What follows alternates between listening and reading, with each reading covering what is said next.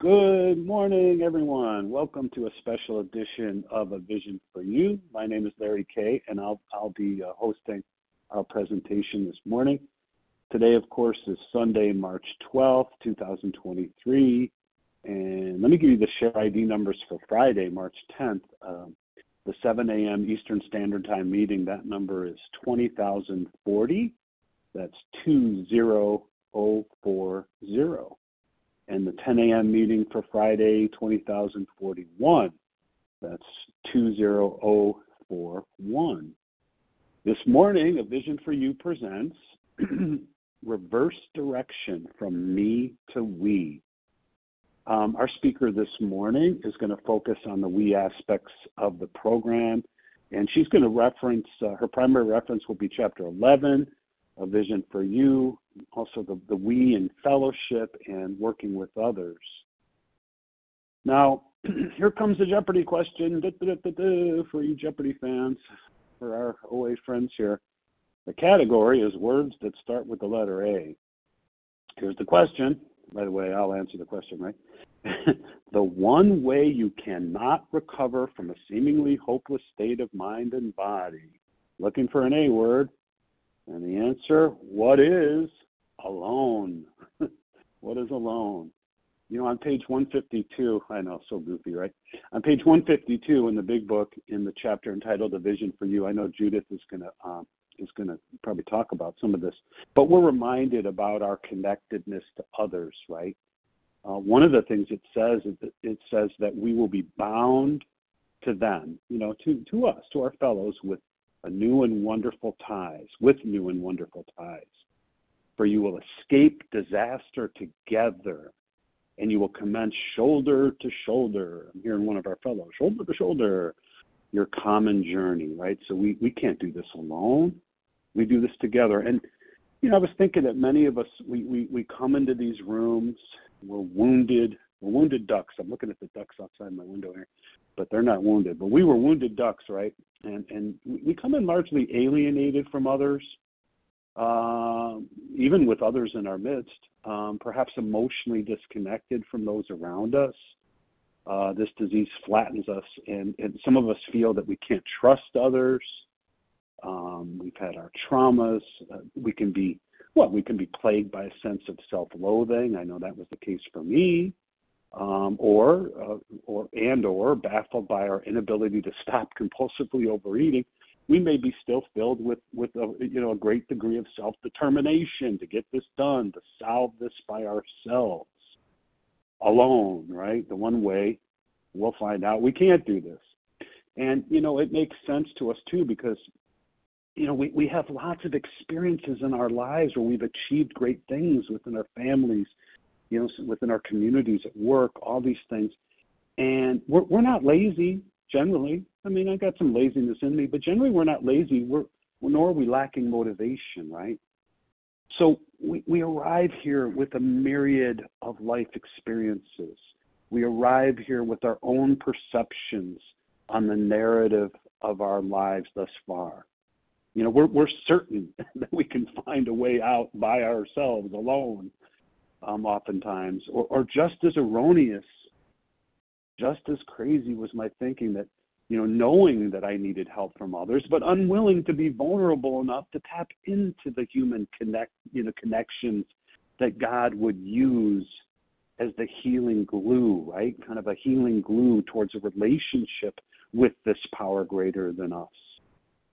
So in other words, you know, it seems that I've heard it said God uses wounded people who have been restored to sanity to lift up what? To lift up other wounded people who are seeking that same level of restoration. And the big book even reminds us in the forward to the first edition of the importance of we. And again, I don't know what Judith will, you know, I may be on some of the things she's going to touch on, who knows, but that's okay. I like repetition. It says in that forward, we of Alcoholics Anonymous are many thousands of men and women who have recovered from a seemingly hopeless state of mind and body, and then to show other alcoholics precisely, they're not going to be vague, precisely how we have recovered is the main purpose of the book. So while a relationship with a higher power is ultimately going to be the foundation of my recovery, well, relationship with others is going to be the bedrock of sustainable recovery. I can't do this myself, but we together can do this together, right? And on page 14 and 15, Bill writes, for if an alcoholic failed to perfect and enlarge his spiritual life through what? Through work and self-sacrifice for others, a big we thing there, right? He could not survive the certain trials and low spots ahead. If he did not work, he would surely drink again. And if he drank, he would surely die. Then faith would be dead indeed. And with us, it is just like that. So, you see, if I continue to act out with selfish, self-centered, ego-driven behaviors, I'm going to continue to experience the symptoms of the spiritual malady. I might be abstinent, I might be dry, but I'm going to continue to experience this inward unmanageability without you, all alone. And eventually my mind is going to seek out a sense of ease and comfort. That's what the big book tells me. That's what they prophesy. You know, that comfort it thinks it can receive from taking a drink, taking a bite. Or my ego can deceive me into thinking I'm doing perfectly fine. And I remember Fred's story in chapter 3. Fred drank when there wasn't a cloud on the horizon. So, before I hand it back to Judith here, or to Judith, there can be no I for me as the basis of my recovery from this spiritual malady. It must be a we proposition.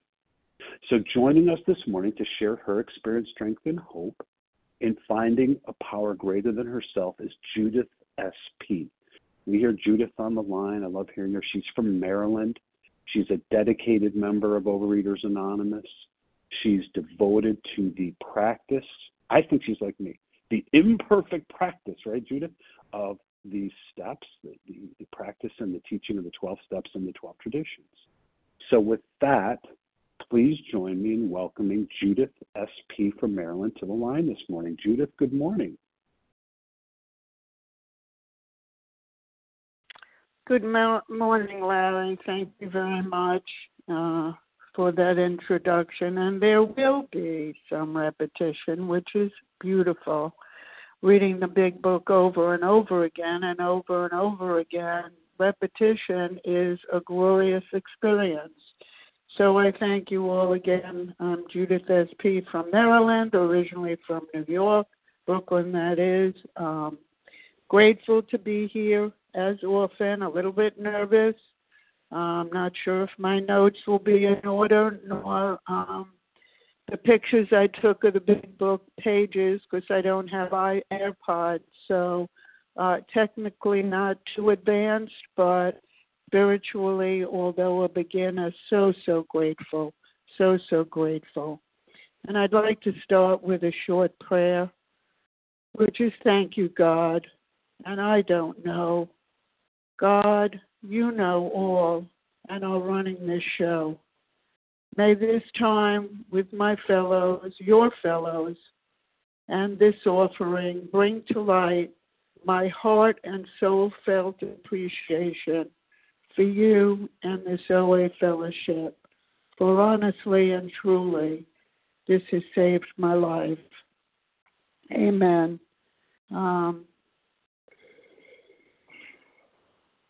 I'm just going to briefly give you a back statement on my topic for today, and then I'll go into a qualifier of my life before and when I came in the rooms and the process of where I am today in reference to different parts of the big book.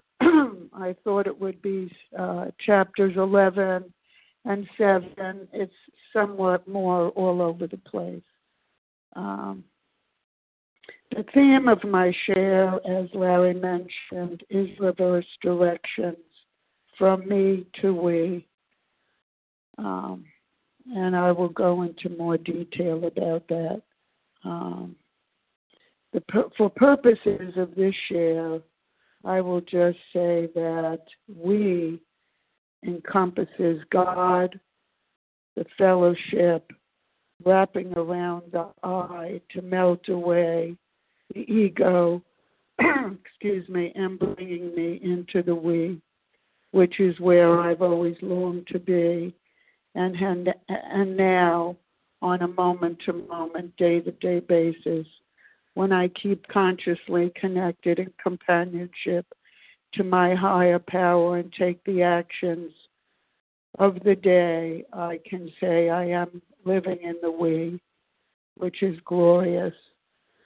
I was born, as I said, in Brooklyn, New York, many, many years ago, more than 3/4 of a century, and thank God for that, and hopefully I'll be here for the complete century. I grew up, in a neighborhood in Brooklyn that was very encased in just our people, so to speak. It was a Jewish neighborhood, and I think there were some wonderful benefits to growing up in Brooklyn in the area that I did. Externally, things were fine. Neighborhood was fine. I don't even know if there was ever any crime or anything.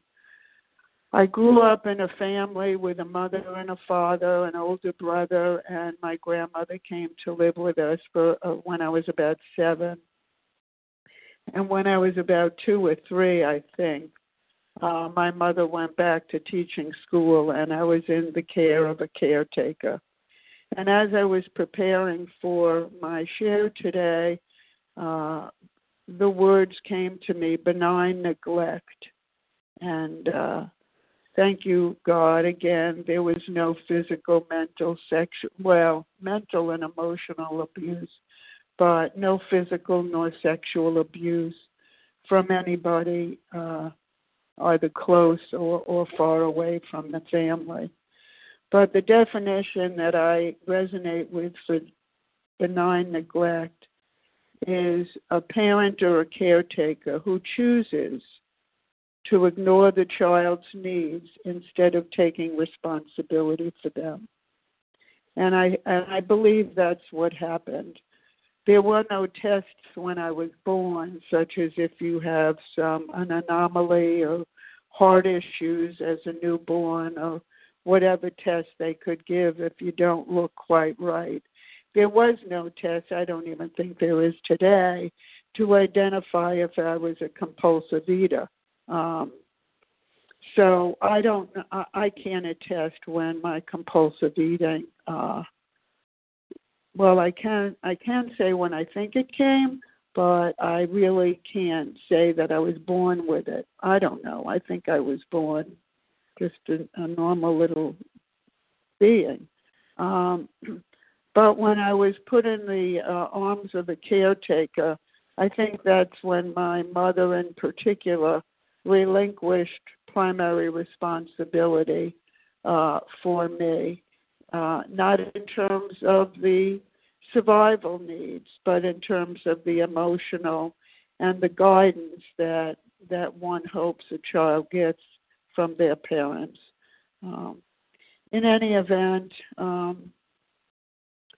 I was pretty lonely. My brother was 6.5 years older than I, not really around, and my roommate, my actual sibling, was my elderly grandmother.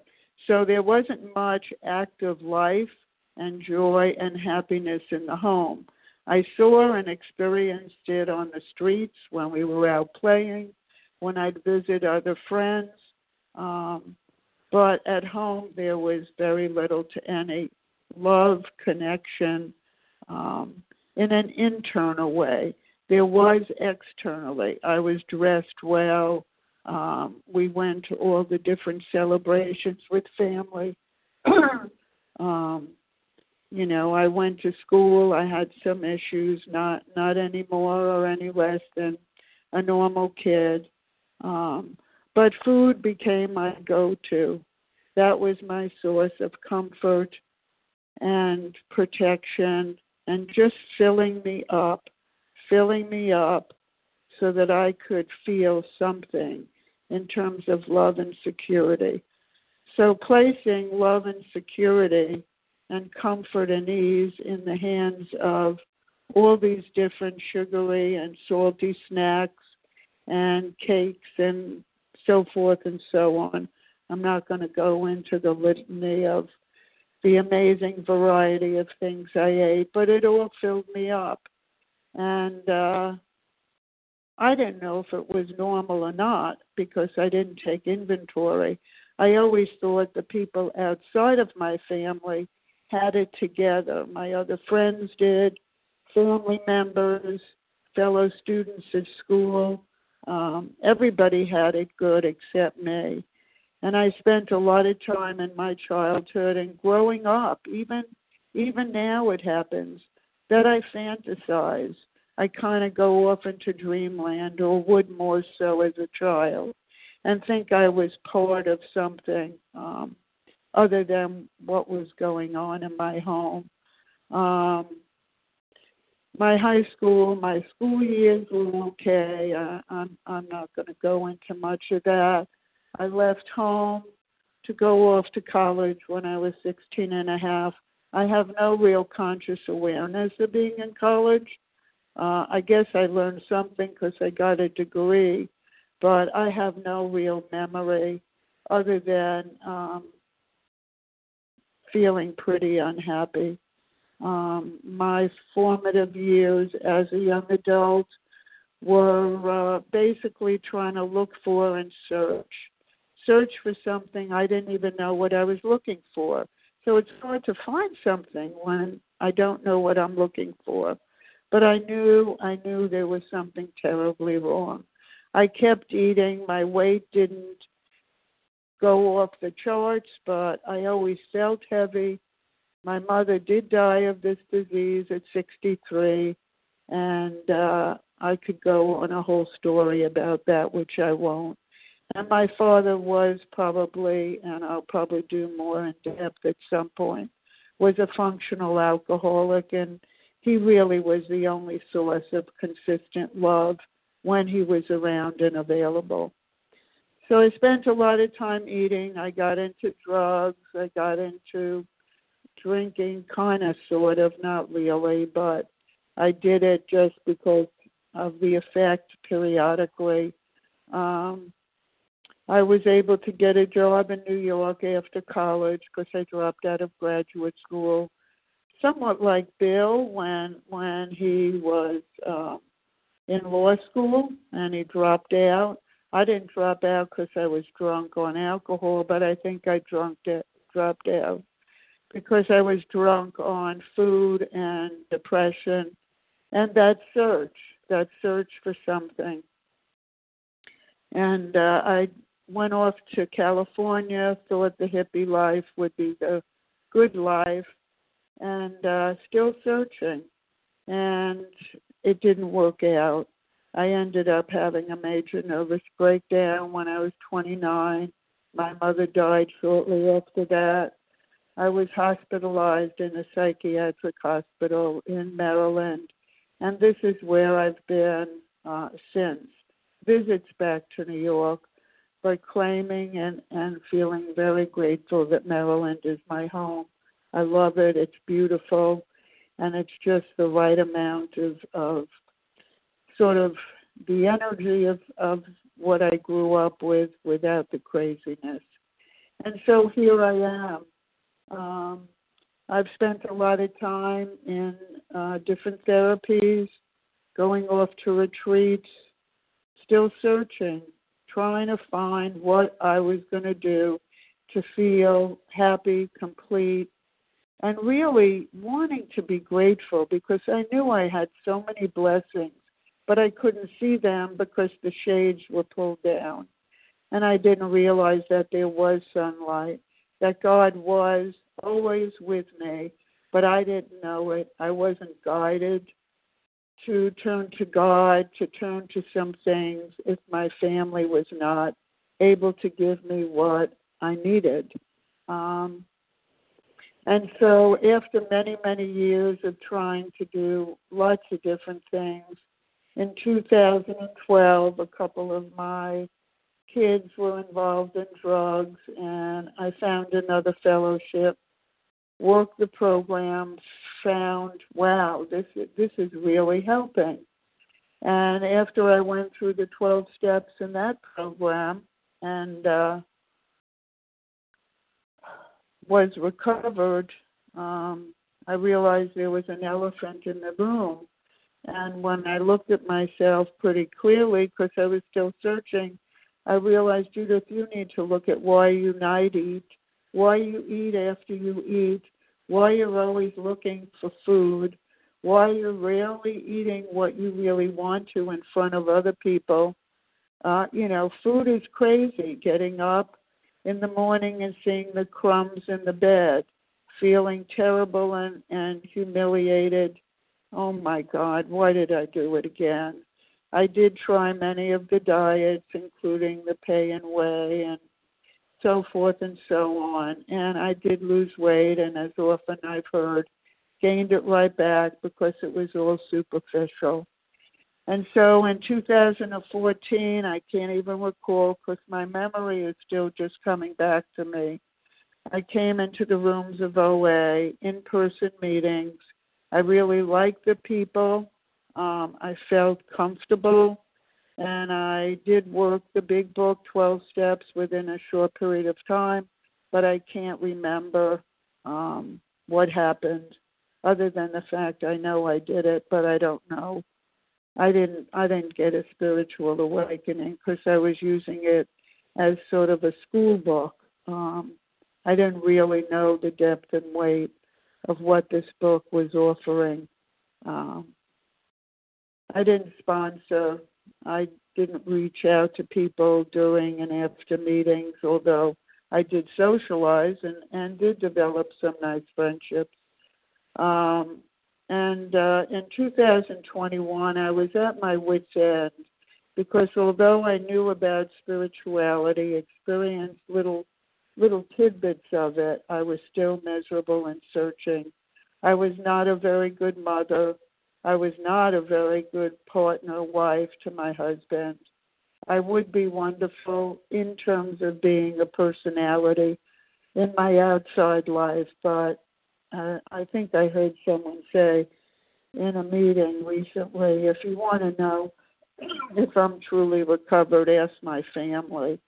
And if you ask my family between 2014 and 21, you wouldn't have gotten any real light bulbs of, oh, yeah, she's doing well.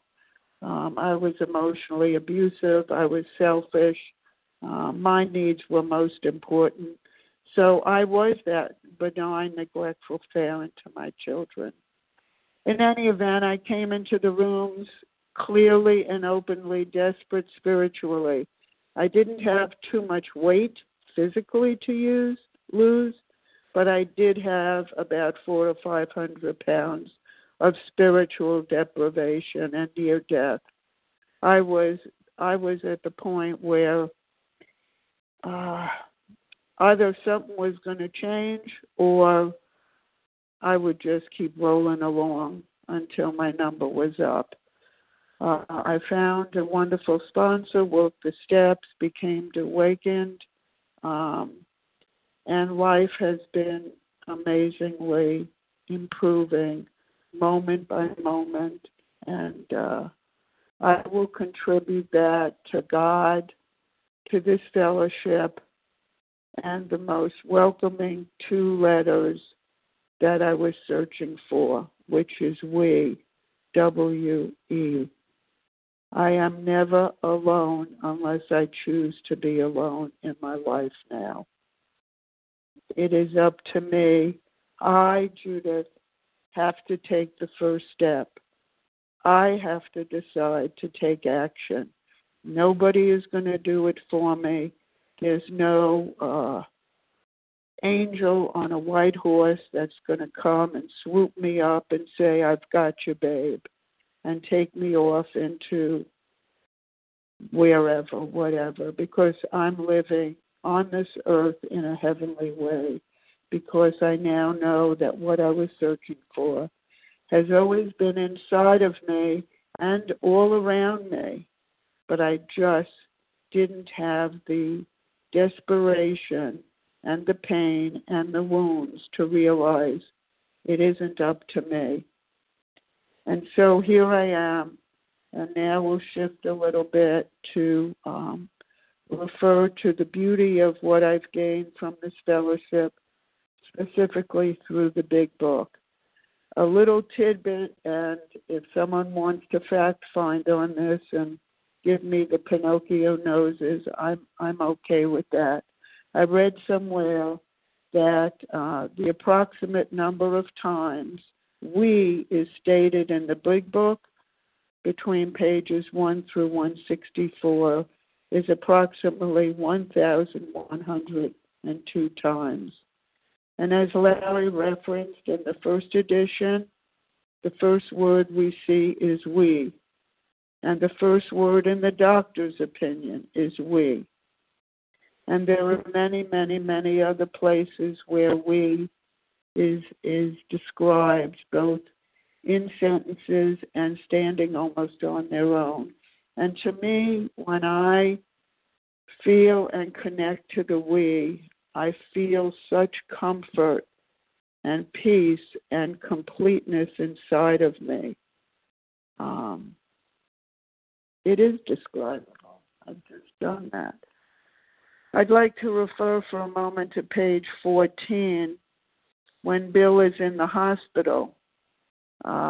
He lay in the hospital. The thought came that there were thousands of hopeless alcoholics who might be glad to have what had been so freely given me. And I was struck when I was reading this. The thought came to him.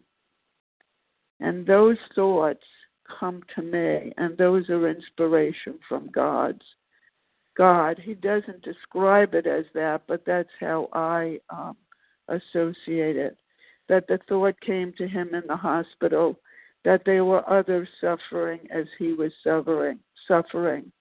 And my friend emphasized the absolute necessity of demonstrating these principles in all my affairs. Step 12. But the key in for me here is my friend emphasized. My friend and I are we. Having one person connect with another, as I've learned, is when the first meeting happened in AA, was when Dr. Bob was connected with Bill and developed his spiritual connection by Bill sharing how he recovered. It's the we that gets us to feel that we're never alone and we can get over or get through to recovery of this deadly disease. But it goes on to say, particularly, and this is at the bottom of page 14, particularly, was it imperative? Imperative means fully necessary to work with others as he had been worked with. How can I, Judith, just be given all I was given by my sponsor, this fellowship in God, and then go on my merry way? What I was given, I have to pass on. Not in a gun to my head, have to, but in the beauty and the gratitude for having been given what I want. Yes, it might be inconvenient. Yes, it might be uncomfortable. Yes, I might have had other things I wanted to do. So what? They can happen in their time. This is God's call to me to be of service to others. And faith without works is dead. If I do not work, if I do not take this into my own life, day to day, and having loving respect for myself as God has for me, and offer it to others, I might as well just go back into the boxes and the bags. For if an alcoholic, an overeater, fail to perfect and enlarge his spiritual life, through work and self-sacrifice for others, he could not survive the certain trials and low spots ahead. Yes, life has bumps, life has challenges, but I can handle them now, and I can turn to fellows and stay with God so I can work through the challenges. If he did not work, he would surely drink again, and if he drank again, he would surely die. Then faith would be dead indeed, and with us it is just like that. I can keep my abstinence, and I can continue to strengthen my spiritual fitness by doing God's will every day, by knowing I have a family of fellowship who understands like nobody else understands, and I can reach out my hand and heart to those that are still suffering, who have either not found their way yet or are beginning this journey or repeating the journey. This is God's will for me, and I am truly dedicated to doing this for as long as God gives me breath. And I go to page 25 when there is a solution. When therefore we were approached by those in whom the problem had been solved, there was nothing left for us but to pick up the simple kit of spiritual tools laid at our feet. We have found much of heaven, and we have been rocketed into a fourth dimension of existence of which we had not ever dreamed. And so, through working the steps every day and doing God's will through continuing my spiritual awakening and awareness, I am now living in the fourth dimension. I get pulled back into the third dimension when I get into my materialistic thinking and time frames and schedules and to-dos, and I have to go from one thing to the next, never taking pause, forgetting about breath, and just going on self-will. But thank God, and this fellowship and this book and the gifts that God gives me so often, that I can redirect myself and move from the me, the self-will of Judith, to the we of God's will, this fellowship, and all the people that I come across on any given day. Practicing these principles in all my affairs can only come and be strengthened by working with others and doing the work that I need to do on a daily basis.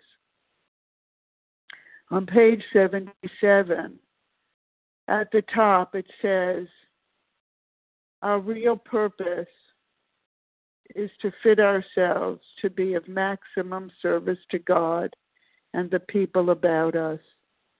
The we, God, the fellowship, all those in my life is what my purpose is, and that's how I embrace and keep connected moment to moment to what my purpose is. And the searching and the search parties of my own life are now over. I don't have to search anymore. What I have to do is take action and trust that even though I may not feel like it, that's exactly when I have to go forward and do God's will. 1 second. I believe it's on page 89, Working with Others, where life will take on a new meaning, and it has for me. As I said at the beginning in my prayer, my life has been saved. Life now takes on a new meaning. And it takes on a new meaning because I feel so healthy and so energetic. I have never felt this way in my life. It appears to me that the older I get, the better and the healthier I get. But here's such a beautiful thing: to watch people recover, to see them help others, to watch loneliness vanish, to see a fellowship grow up about you, to have a host of friends. This is an experience you must not want to miss. We know you will not want to miss it. Frequent contact with newcomers and with each other is this bright spot of our lives.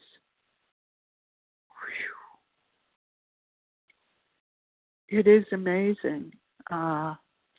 I heard in a meeting someone said yesterday, reading the big book and being in the big book and being in fellowship is better than any Netflix or any YouTube or any sensational TikTok-y thing on the internet. To watch people recover, to see them help others, to watch loneliness vanish, to see a fellowship grow up about you, to have a host of friends. This is an experience I did not have to miss because God brought me into these rooms and I was open and desperate enough to take what was offered to me and run with it, literally and figuratively, into action. Okay.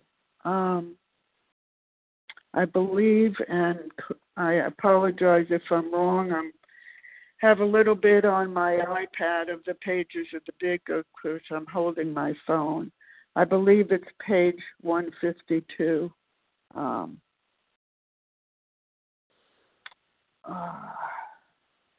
In the middle of the page, they're talking, we have shown how we got out from under. He said, yes, I'm willing, but am I to be consigned to a life where I shall be stupid, boring, and glum? Like some righteous people I see, I know I must get along without liquor, but how can I? Have you a sufficient substitute? Boring and glum?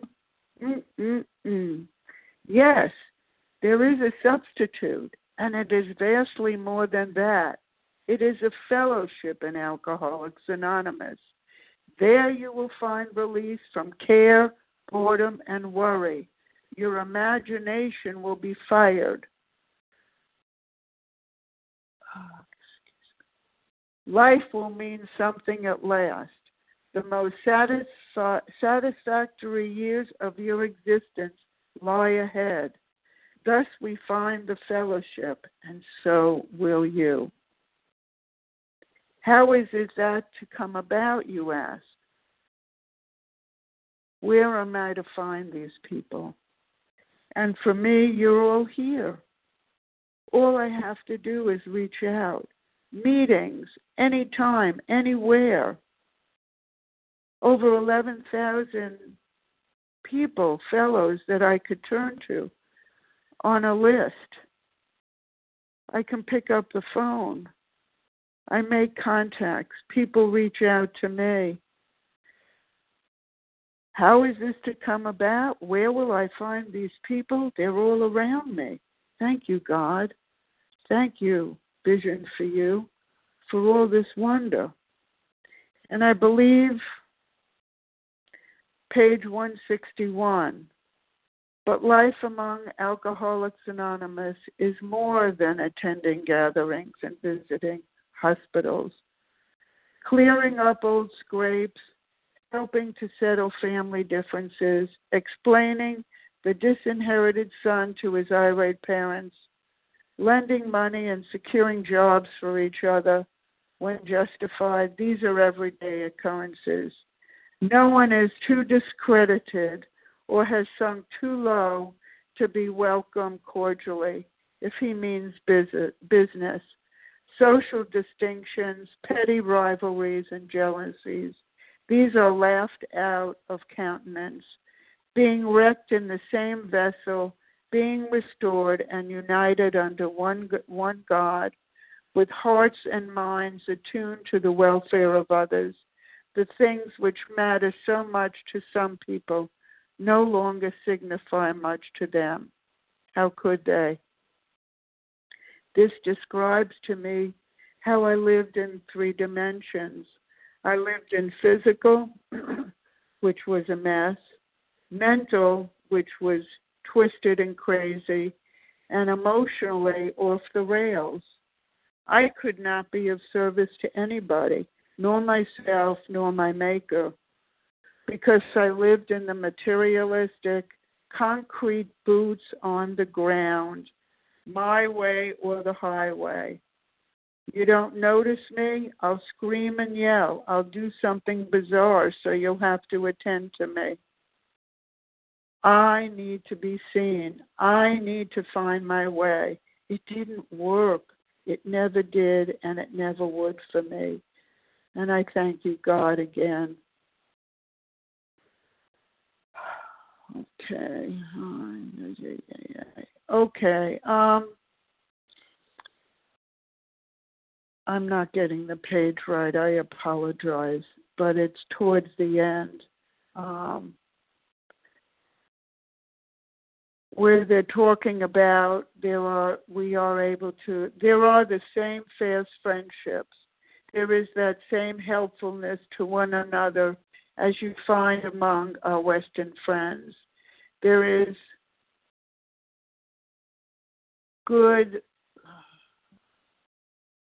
a good bit of travel between East and West, and we foresee a great increase in this helpful exchange.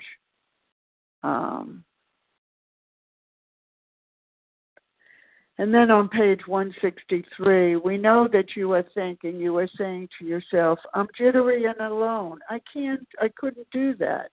But you can. You forget that you have just now tapped into a source of power much greater than yourself. To duplicate with such backing what we have accomplished is only a matter of willingness, patience, and labor. And I will tell you, as the time got closer to do this share today, I said, I can't do this. I was more than jittery. I felt alone. I can't do this. How can I speak and share on a vision for you? What do I have to offer? And then I calmed down and I realized it is no longer I, Judith, it's we. I am no longer alone. God is with me. Fellows are with me. And I don't have to do this on my own. And I was able to relax and take it easy and not struggle. I put together a tentative framework for my share. And as you can see, I'm a little bit all over the place with papers and iPad photos helping me along. But it's all okay because I'm accepting that God is in charge and I am just doing God's work the best I can for today. And so I will come to some conclusion on page 164. Still you may say, but I will not have the benefit of contact with you who write this book. We cannot be sure. God will determine that. So you must remember that your real reliance is always upon Him. He will show you how to create the fellowship you crave.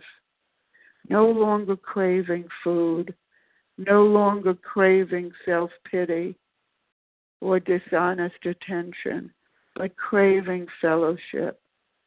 God will give me what I need because I am His child and He created me. And now that I'm living in the sunlight of the Spirit, I can offer through God's grace to others what I have because it was so freely given to me and I can now give to others. My dependence is on God. My connections with people, the blessings, the gratitudes in my life are here for the taking. But I will leave them when I leave this earth, and I will know that I have done all I could do to live my purpose and be the best Judith in fellowship that I can be. And I did reverse. It was reversed through God's grace. I went in the reverse direction from me to we, and that is where I will live every day of my life until, as I said, God takes my breath and offers it to the next being coming into this universe. And as I close, I just want to remind myself and emphasize that the 12 steps are an offering of we and God and fellowship. And taking these steps, once I became abstinent and realized that the foods that I were ingesting were taking me further and further and further and further away from God. And now I eat nutritionally, medicinally, and because my meals taste good. They are here to help this body that God created. And now I see as a temple and also a vehicle that takes me around this universe, that it has been entrusted to me. But more so, my spiritual awakening and fitness is getting stronger and stronger. And I hope that what I've shared today, even in a morsel, has touched one person. But this is the most glorious opportunity that I have ever been offered, and thank you, God, that I have taken this experience and repeat it over and over in new and glorious ways, one day at a time. And with that, I'm going to pass and turn it back to Larry. And I want to say thank you all for listening, and I am truly grateful. Thank you, Larry. Oh, thank you, Judith. Well, you asked if one person. Well, I'm that one person that you helped this morning, and I have a feeling there's quite a few more. So thank you for your straightforward, beautiful message. It was beautiful in its simplicity, and that's what this program is. So thank you for your generous commitment to our recovery this morning. So now we're going to take, well, let me give you the share ID. I'll do that again later, but just I'm going to get it out there. The share ID for Judith's presentation this morning on Sunday is 20,045. That's 20045. If you'd like to hear Judith later, pass it along. So let's go ahead now and transition to pose some questions for Judith SP from Maryland. And what I'm going to ask for is your first name. You can unmute by pressing *1. I'm going to ask you for your first name and last initial, perhaps where you're calling from. And let's go ahead and pose some questions for Judith. Ken W.H. Bonnie L. Bonnie B. Nancy L. Bonnie. Wendy B. Was that Lindy? Wendy. Oh, Wendy. Wendy. I turned that into Lindy. You are now Lindy. That's Wendy. Who else? Nancy L. Nancy. I picked up a Nancy earlier. I don't know if there are two Nancys. There's just one Nancy. Just one. There's just one Nancy. Okay, that's what I said. I so far I heard Ken, Bonnie, Nancy, and Wendy. Who else would like to pose a question for Judith? And we can get Sue you L. get you around. Was that Sue? Yes. Hi, Sue. Okay. Thank Anybody else? Sure. Roxanne M. Roxanne. You've heard that before, Roxanne. Okay. We got Roxanne. We can catch you around the bend here. So I heard Ken, Bonnie, Nancy, Wendy, Sue, and Roxanne. And if you want to give us your first initial, I know some of them, but I know Ken WH. Hey, Ken. Good morning. Why don't you get us started, followed by Bonnie?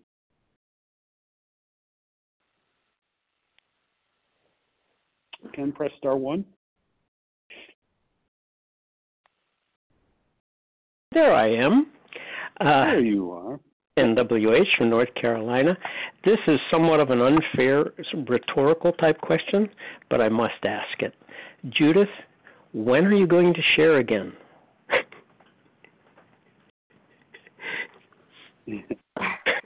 When are you going to share a special edition with it? Just fantastic. Thank you. Well, thank you, Ken, for the question. And may I say that my contact information is available, and I'd be more than happy to do a share with you at any time. Thank you, my fellow. You bet. Good question, Ken. So yeah, Judith will give her contact information at the end of the recorded portion here, and yeah, I'm sure she will have that opportunity again.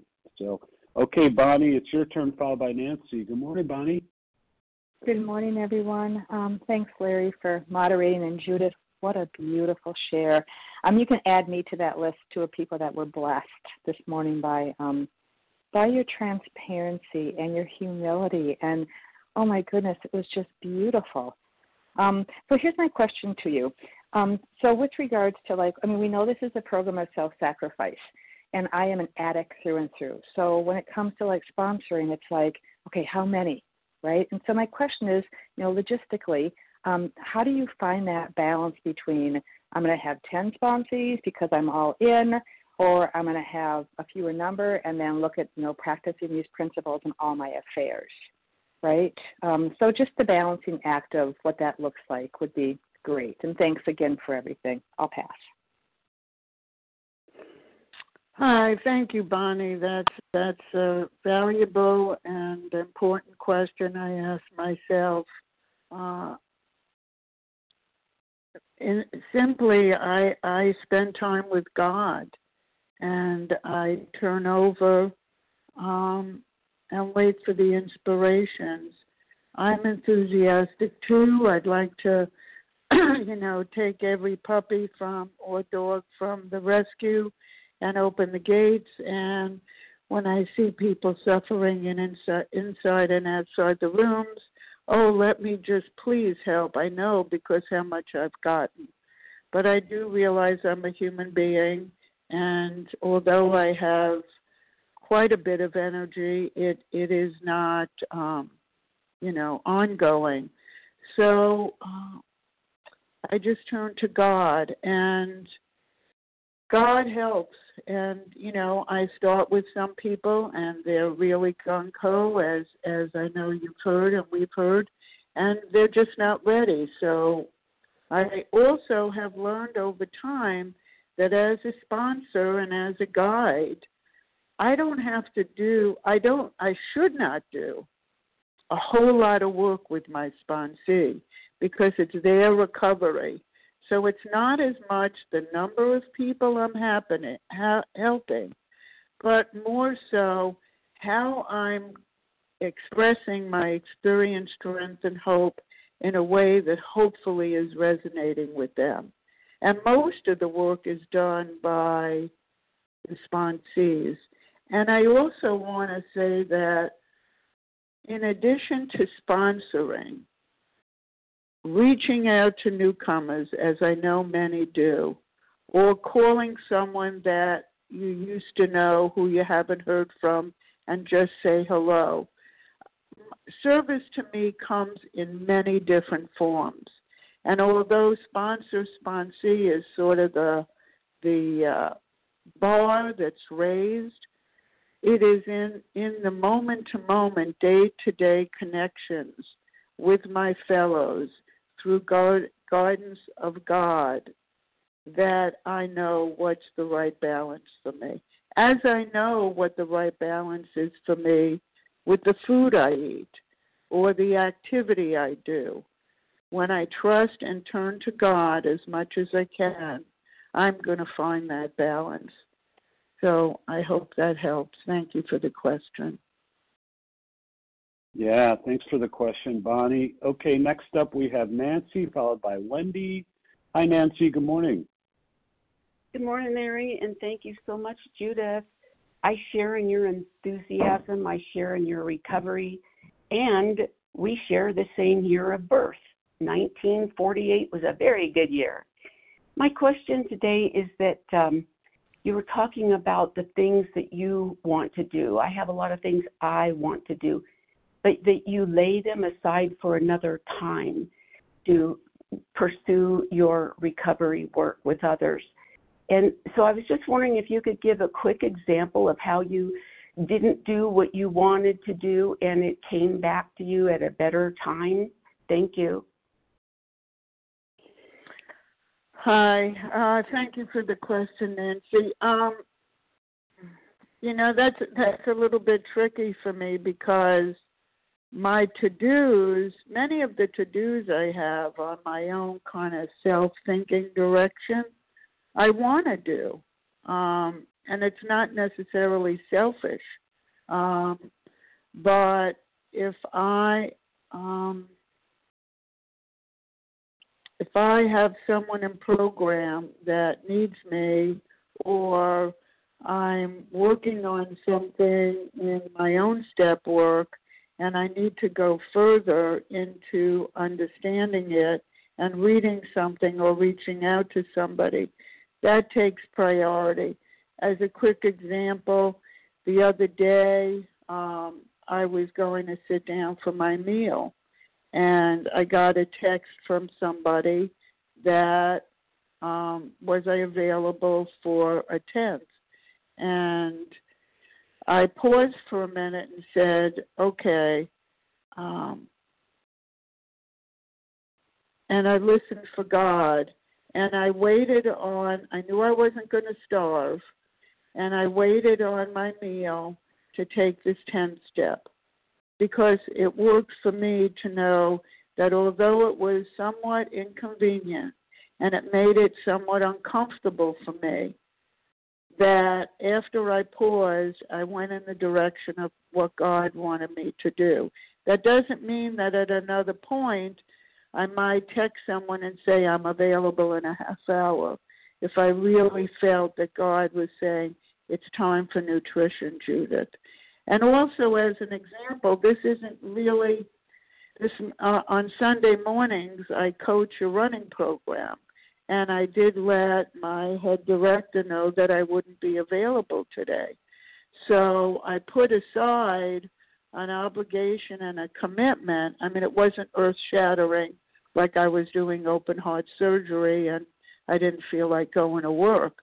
But I was able to put aside gracefully a to-do that I have on my list every Sunday morning, so that I could be open and available to this marvelous opportunity to provide the share from my perspective.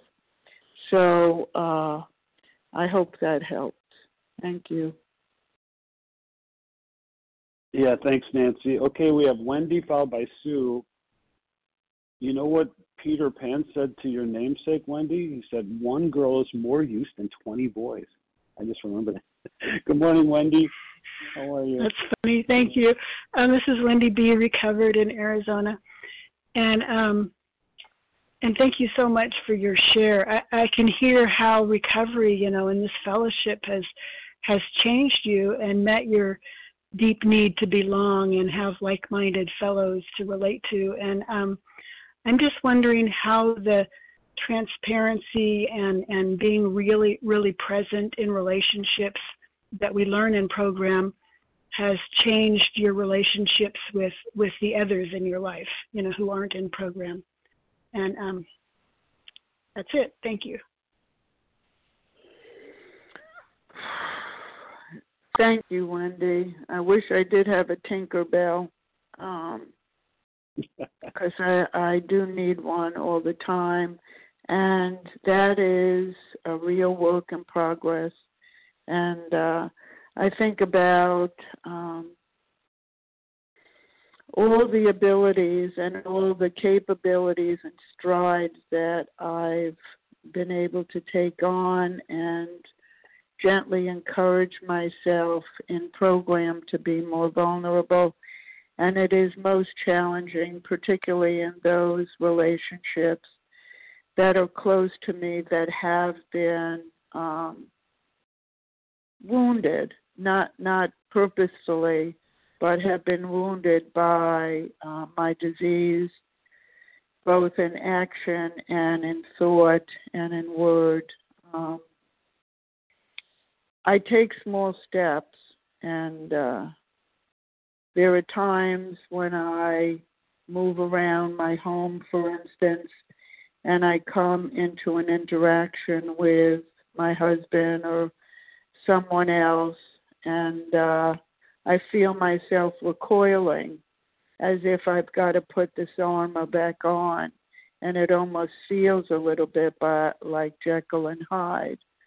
But I know that God is with me, and as an example, my husband had a brief share with me this morning about something, and he couldn't find an email.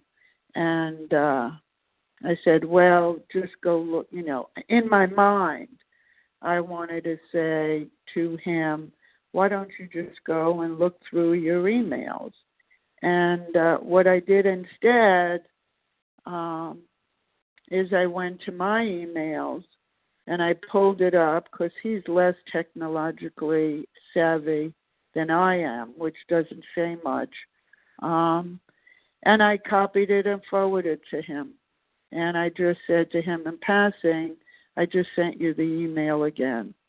And that might sound like a little something, and it was a little something. But for me to be vulnerable and of service to him instead of recoiling, because I am realizing, as I expressed earlier, that I think part of the issue for me came from benign neglect. One of the major sort of outcomes of benign neglect that I've been reading is lack of ability for intimacy and attachment. And I am pretty old to be practicing attachment. And so I gently have to offer myself opportunities to take its flow. And even if I'm just willing to do differently, so I can build upon sending him that email and potentially doing something else that's going to create a little bit more attachment, interest, and intimacy. And it's just a work in progress, almost like the steps are from step 1 all the way to 12. So thank you for letting me share that. Great question. Thank you, Wendy. Okay, Sue, it's your turn, followed by Roxanne. Sue, good morning. Good morning, Larry. Excuse me. Good morning, everyone. Judith, thank you so much. What a powerful share. Appreciate you sharing your experience, strength, and hope. My question is, you indicated that your relationships with your family are much improved. And I'm wondering if it's not too personal, and if it is, I respect that. But generally speaking, could you give some indication of the amends you made with your family as you worked through the steps? Thank you so much, and thank you again for this powerful, powerful message. Well, thank you for the question. I'm not exactly sure what the question means. Well, here's what I heard, and I don't know. I don't want to speak for Sue. Oh, go ahead, Sue. Did she get? Shall I repeat it? Yes. Yeah. Go ahead. I'll stick to the question. Judith, you had indicated that your relationships with your family are much improved after working through the program. And if you feel comfortable, could you just share generally about the amends you made with your family members? Okay, now I understand. Thank you for helping me understand that. The amends were very important. I had, as I mentioned, been in another fellowship and had done the 12 steps there, and similar to working them in OA, I did list the people and made the amends. and my family was on that list and was on this list again. Family mostly meaning, by definition, the people in my intimate clan of, immediate husband and kids. And so I had shared with them a number of years ago my part and my sadness and my goal to become improved.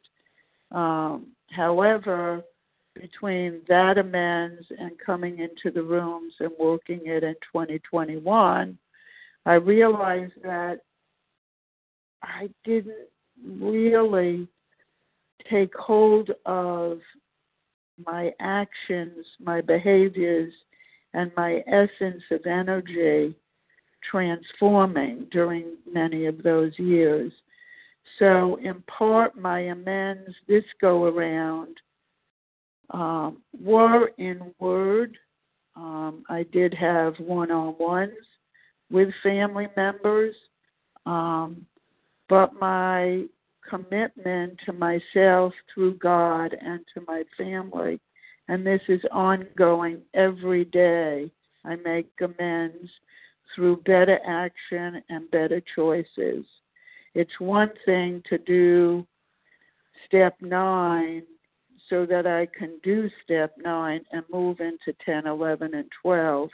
It's another thing to hold in my heart the knowledge, not in a guilt or a punishing self way, that there was major damage done, but to know that my loving support and ability to stay out of their lives and keep working on my life is the greatest amends I can give them.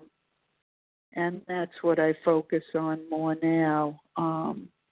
In fact, yesterday I got a text from one of my daughters with a YouTube saying, I hope you can be patient, Mom. I'm working on this so much.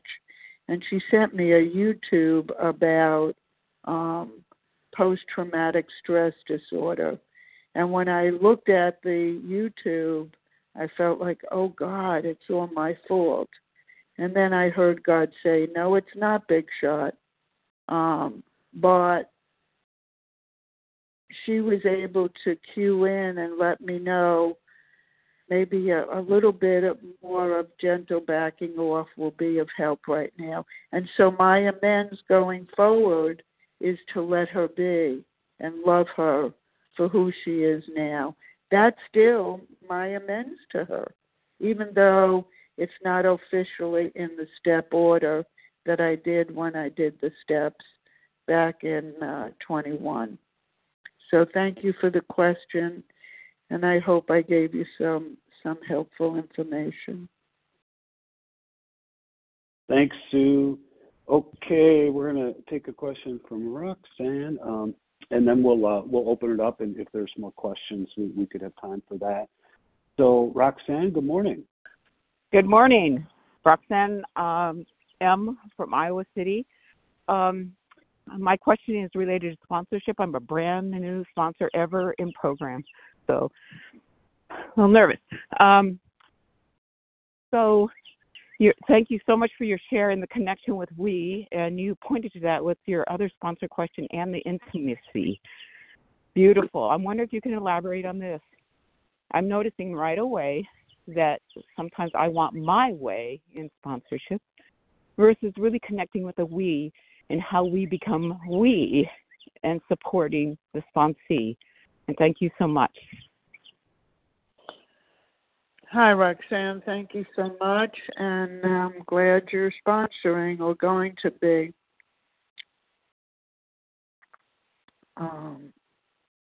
I go back or forward or tumbling, whatever you want to call it, to my connection with God. God gives me the inspirations and direction and guidance to do what I do. When I worked my recovery, my sponsor was the guide, and I had to do all the work on the 12 steps through her suggestions, recommendations, and my accountability to her. As a sponsor, I have fellows I can turn to if I'm getting too much in my way. And that's the beauty of sponsorship, and that's what keeps me abstinent and sober, is that I have to continually reflect and respond to what's going on so that I can be of maximum benefit to another. And as I've shared with sponsees of mine who have gone through the 12 steps and are ready to sponsor, or God willing, are continuing to sponsor,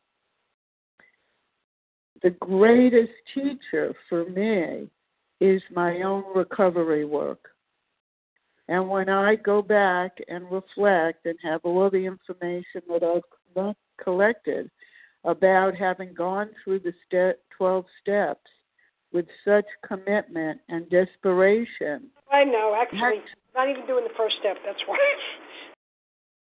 That's what I'm sorry going about to that. be. There you go. That's good. That's what I'm going to be offering my sponsees. No more, no less. My experience, strength, and hope. And Judith has to realize this is the other person's recovery. Thank you, God, I am recovered. And this relationship is here to help someone who's suffering, and most importantly, to help me stay in my recovery. So thank you for the question, and I hope there were some words that were helpful to you. Thanks, Roxanne.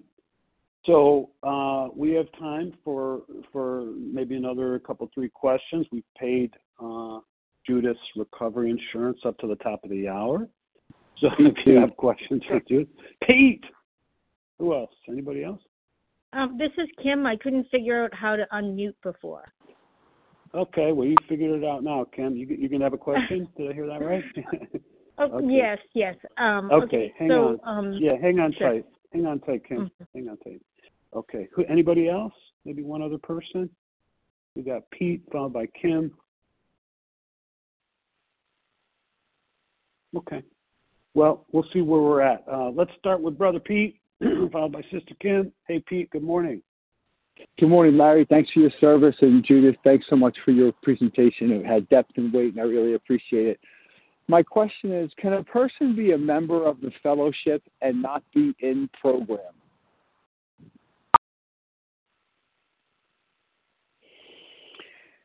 Can a person be a member and not be in the program? The only requirement for membership is a desire to, look at compulsive overeating or desire. Desire doesn't mean have to. I have many desires. I desire to go to Australia. I'm probably not going to get there, but I can still think about it. And so I guess I would say yes if this was multiple choice or a yes/no question. I think they're missing out because this program is a gift from God to provide moving from survival to thriving. For me, it has been. And also, someone might be a member today and has been for the last 10 years, but maybe on May 1st, 2023, they're going to want to try the program. So I think there's fluidity, and I really can't say what someone can or should be to get the most out of this program. I can only offer them that I, Judith, am a proud, grateful member of this program and this fellowship. And if they want to hear my experience, strength, and hope on that, I'm sure happy to share it with them. But, if somebody is somewhat limited at this moment in time on their understanding or interest in the program, there's always hope. And I'll let God hopefully get to them and lead the way if that's their destiny. Thank you for the question. Yes, this is Elaine from New York. I'd like to ask a question about sponsorship. I have Elaine, hang on. Elaine, hang on. We love to hear you, Elaine. We just, before you go, I'm going to put your name down. We have Kim that came up next, and then I got you, Elaine. So after Kim's question, we should have time. Thank you so much. Okay, thanks. Kim, your turn. Good morning. Hi, it's Kim. This is actually my first phone bridge, so I don't have a question. I just wanted to say this is wonderful, and I'll wait for the information at the end from Judith. Thank you. Oh, good. Okay. No, we're so glad you're here, Kim. Yeah, we'll give more information on this. Our special editions we follow with the questions only, and but I'll give some more information at the end of the deal here. So Great, with that, yeah, you bet. Elaine, okay, we're ready, Elaine, for your question. Yes, this is Elaine from New York. I'm just wondering that she didn't hit on sponsorship too much, but I wanted to know what she thought about what should you expect out of a sponsor. Okay, I think she did hit on sponsorship a bit, but does that make sense on that, Judith, on the expectations and so forth? You want to speak to that? Sure, I'll give it a try. Well, thank you, Elaine, for the question. Sponsor, to me, when I was looking and asking God to help me to connect with a sponsor, is, as I've heard often from others, is if someone resonates with me on a spiritual level, even though I'm not yet abstinent and are pretty messed up, and also if they are and kind of draw me from how they are as a human being and as a spiritually awakened person, wanting what they have. And I think it's important to take some time, and unless someone is so desperate that they have to have the first one to go, and many times the first one or the one reached out to is the right one, but to find out and have conversation of what you're looking for, and if you don't know what you're looking for, being patient and hearing what the sponsor has to offer and what their potential parameters or how they became recovered. So many times we duplicate within our own way of doing it, that which we've been taught, and seeing this as an opportunity for a transformation. So, I would look for someone who has what I want and have conversations and, give myself time to pause and see if I can get inspiration from my higher power. I do that with sponsees as well. I might have someone who I have a conversation with, and it's wonderful, and that's all we have, because they and or I feel or are pulled in another direction. But it's almost like going on an adventure, a necessary adventure, and beginning to figure out along the way what's going to help me get to the point of being transformed and spiritually awakened. So I hope that helps, Elaine. Thank you. Thank you, Elaine. Okay, we got time. If there's perhaps a couple more questions or so. By the way, to unmute, you press star one. Star one will unmute you if you have a question. Suri Singh from Connecticut. Hi, Suri. Let's see who else. Anybody else? Jillian from Pennsylvania. Was it Jillian? Did I hear that right? Yeah, Jillian. Okay. Let's go with that. Maybe one more, if there is one more. Okay. Is anybody there? Can I say? Okay. Oh, is this Suri? I'm sorry. Did you get Lisa Mary, and all? Okay. So I'll put you down, Lisa. We'll see where we are. Let's start That's with fine. Yeah, that's great, Lisa. Let's start with Suri, followed by Jillian, and then we'll see if we have time for Lisa. And then if everyone else, if you're not Suri C, if you can mute your phone, that'd be great. Hi, Suri.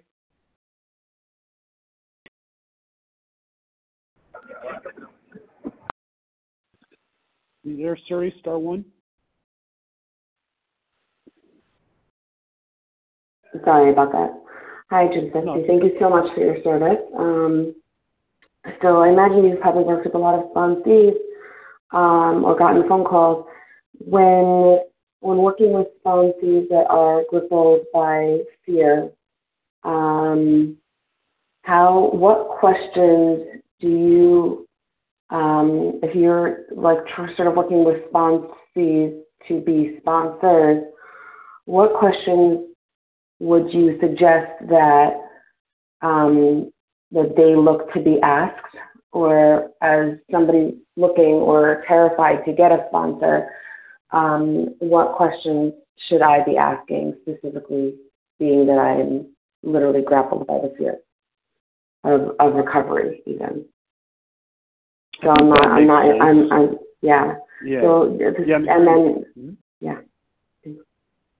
Okay, what I heard, Suri, Judith, maybe you heard the same thing, is if someone's fearful, it could be trust issues and they're embroiled in fear and they're looking for a sponsor. Is there specific questions perhaps they can ask of a sponsor that will help them along the way? That's kind of what I heard. I don't know if you heard something different, Judith. Thank you, Suri, and thank you, Larry. It's scary, and I remember when I reached out to my sponsor, part of it was kind of helicoptering around the experience because I didn't know if I would be able to, number one, know if I was making the right decision, what all was going to happen in this experience. So, fear is a feeling, and the only way fear becomes overpowering to me is when I embellish it and act upon it. So acknowledging that the fear is what it is, and just having the person, if possible, give a little bit more information about what the fear is about. The whole issue around trust, for me, as I described earlier about an interaction this morning about sending an email to somebody rather than wanting them to go figure it out themselves. My trust issues are still very dramatic, and it comes from a lifetime of not trusting and wishing and hoping but not being provided or not being given what I need.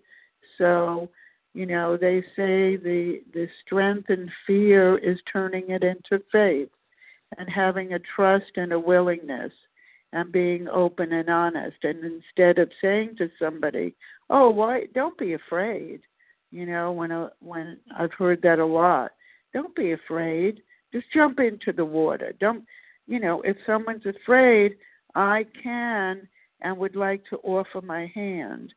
So we together can walk down this path, and I can share my experience, my fears, how they got transformed, and offer the person. And if they are so fearful that there's paralysis, maybe our conversation will at another point give them the strength to go beyond their fear, because there's an amazing experience awaiting them. So hope that helps, Siri. Yeah, thanks for the question, Siri. I'm sure, as with anyone, if you call Judith, I'm sure she can elaborate with people too. Okay, next up is Jillian. Jillian, is that you? Good morning. Yeah, hi, Jillian M. from Pennsylvania. Thank you so much, Judith. My question is, when you talked about your upbringing, you mentioned benign neglect, and I was wondering if you could talk about how you have showed up for that child within who felt neglected, and if you did, how you did so. Thank you. Thank you, Jillian. Great question. Yeah, I read often and hear from fellows and also not only from God that loving myself is extremely important.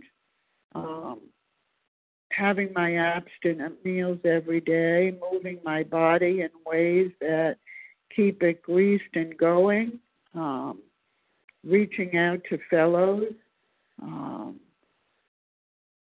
Like this morning, I don't see any of you all, but I did, just for the record, take a shower, and I got dressed nicely. I put on a very meaningful necklace and earrings and combed my hair, and, I'm with you all, and that's self-care, and that's the parent that, my mother did dress me up. I won't say she didn't. My hair was always combed and I had appropriate clothing. But, being able to take responsibility for the little girl inside of me now who still lives here. She's just gotten a little bit more of this and a little less of that. But, and in loving myself through God's grace and role model, and the opportunities of connection with fellows and my family and people that I interact with, that self-love is building up.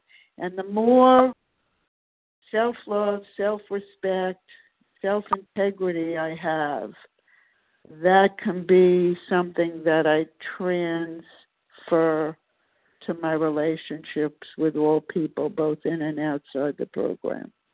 So thank you for the question. Very, very thought-provoking. Yeah, thanks, Jillian. Okay, Lisa, we'll wrap up with your question. Good morning.